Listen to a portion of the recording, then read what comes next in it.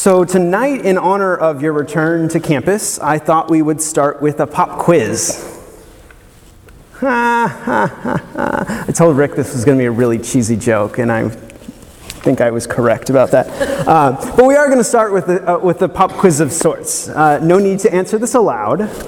Have you ever worshipped another god, or anything else for that matter that you might have made to become like a god for you?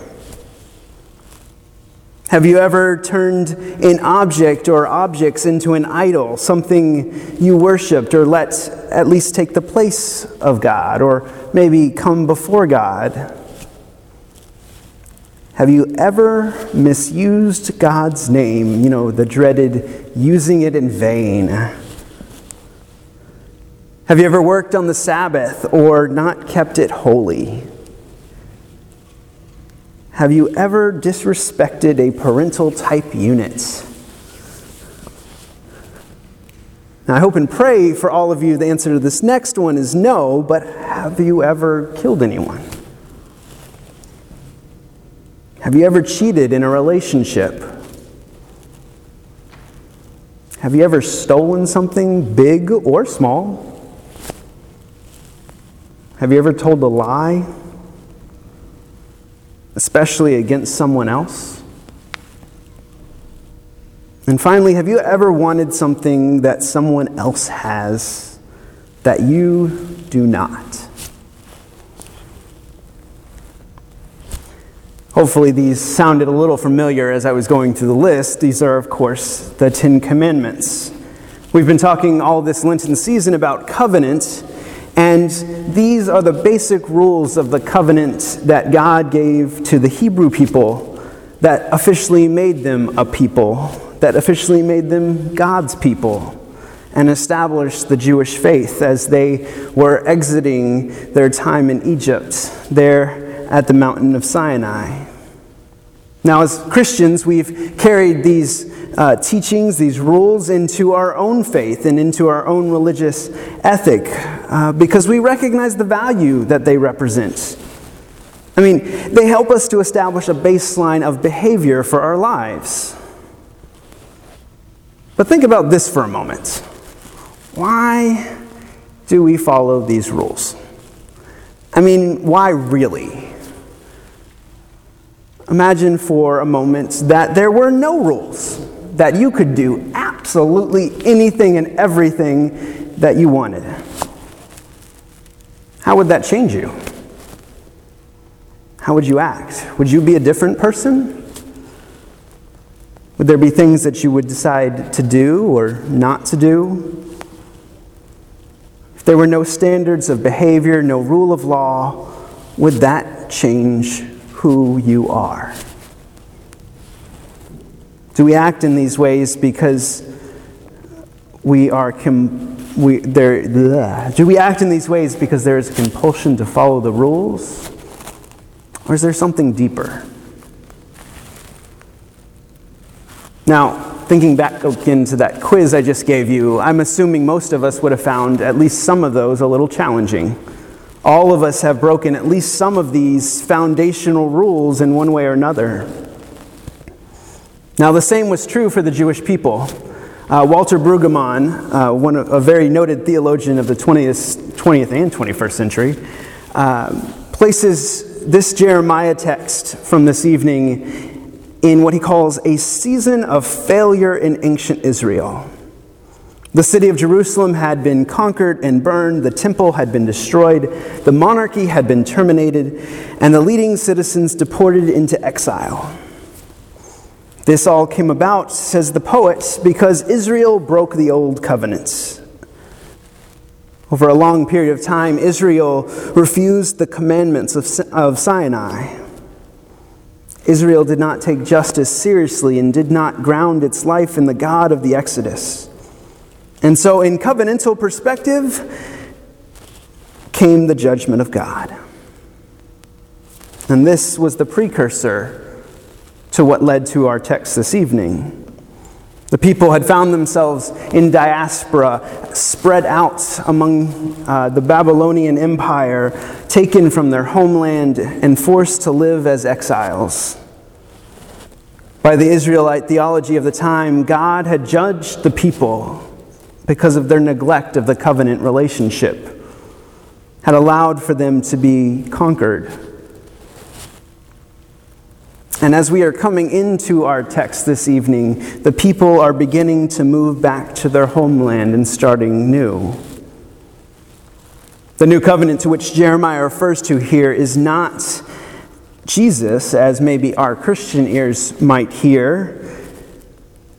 It is a new covenant for the Jewish people, establishing, or rather reestablishing, the covenants at Sinai after a time of strained relationship and separation, or at least a time when the people felt separated from God because they had been cast out from their holy places and their holy lands.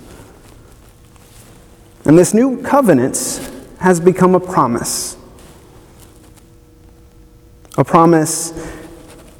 repopulation and of rebuilding, a promise of a new beginning.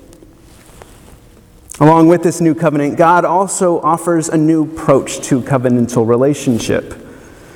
God invites them not just to follow a set of rules, which in some ways by this point the Jewish people, their faith had become codified in a set of written and unwritten laws that they were expected to follow. The teachings of the temple, and the beginnings of that came from Moses there on Sinai, but expanded and grew. And in many ways, this was about finding a truer and more holy and righteous way to live into what God had called them to be. It came from a good place, but it had become a rigid following of rules. And so God, in this new covenant, says, wait a minute. Rather than trying to follow a set of rules, this time I'm going to do something different. I'm not going to give you a set of rules to follow, but I'm going to write the law on your hearts so that you can carry it with you always. The whole point of covenant is not about getting us to fall in line. The whole point of covenant is getting us to fall in love. Covenant is about relationship with God and with one another. And it's written on our hearts not so that we can rigidly follow a set of rules, but so that we might live it out daily in our lives, that it might become second nature to us, that it might be who we are and not just what we do.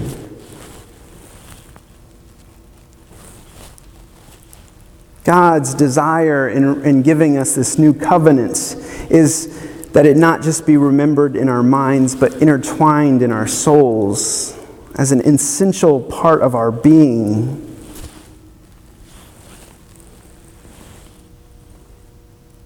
God desires for us to see this not as a burden, but as a new way. A new way of living where it is intertwined in our DNA. It is just who we are. This way, this new way, this way of being. And it's the same things that Jesus came and was teaching. This new way of being and living in the world and with one another, coming and teaching these kingdom values. These are the laws that God is writing on our hearts, the kingdom values. The things that would transform us by the renewing of our hearts and our minds. And then the covenant promise becomes for us a new hope, a point of light to be anchored to be connected with, a place for hope to grow deep inside of us. This, by the way, is also the Lenten journey in a nutshell. We're walking ourselves towards Good Friday. We're almost there. 2 weeks left before we make that final part of that journey to the cross. And Jesus crucified. And then finding our way back to God from the wilderness that we've been walking in these last 4 weeks now, since Ash Wednesday.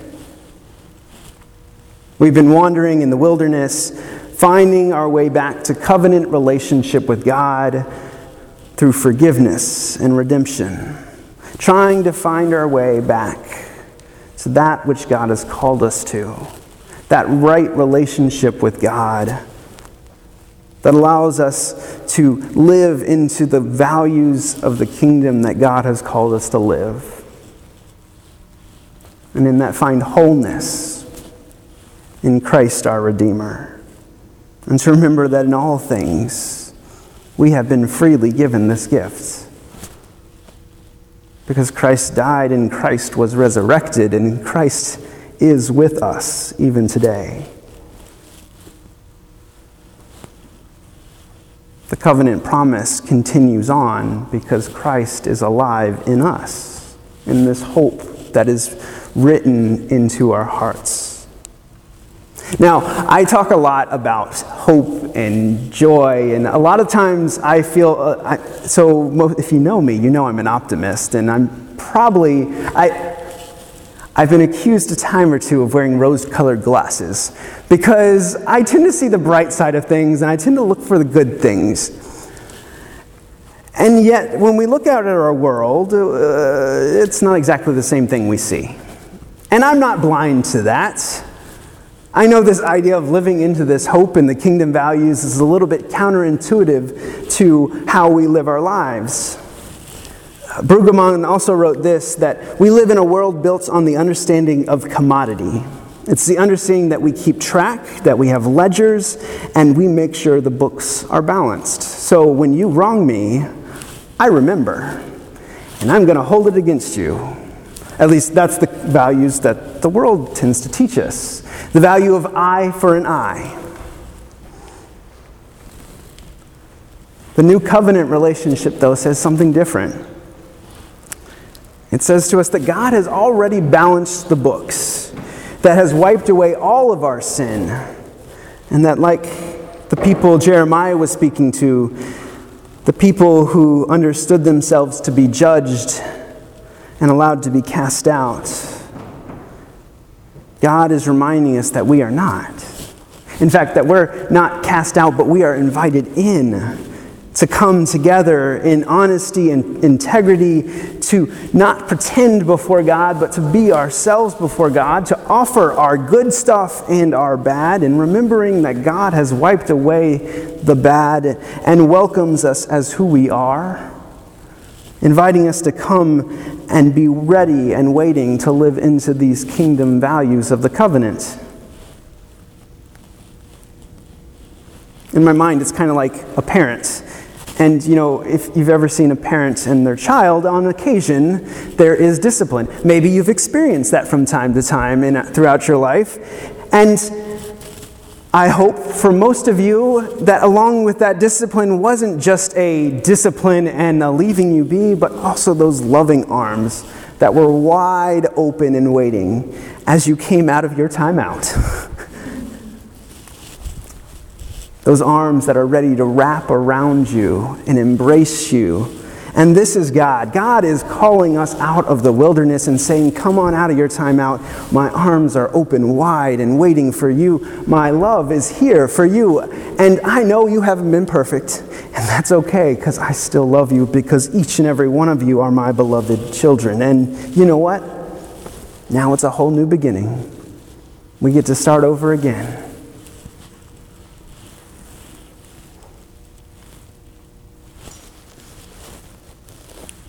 And then we have to turn back to the world again and see the world that is broken and filled with hatred and violence and all of those things that are evil and seem so pervasive sometimes. And how do we hold on to hope in the midst of that? We've got the warm embrace of God on one hand, me with the rose-colored glasses, looking at the world in bright and shiny, and then we've got the reality. And how do we hold on to that hope in our hearts? How do we hold on to those kingdom values in our hearts? Well, I want you to come along with me for a moment on a journey. I promise I'm wrapping this up here, because I know this is a little bit longer than I normally go, but I want you to come along on this journey and imagine an old man who's been living in exile for most of his life. Imagine this man has been forced from his country when he was young in a violent and terrible way of war. That the soldiers had come and accused his father of being a soldier in civilian clothes, and despite the fact that his arm hung uselessly at his side and he was unable to hold a weapon, and when the old man, then a child, tried to intervene, he was struck down, knocked unconscious, and when he finally awoke, his father was no more, and his family was on their way to this new place, to living in exile, leaving behind a homeland he would likely never return to. Every day from then on, he felt the bitter aftertaste of exile. Each afternoon when he napped, he would dream of returning to his childhood home. And these dreams would be so realistic that it would feel like he was actually there, and he would experience the joy of being in his homeland, his place where he felt where he belonged. And then each day when he awoke from his nap, he would again be hit with the bitter reality. And imagine now at old age, the loss of family. First his father, and then his mother, and then 3 brothers and 2 sisters, and now his wife.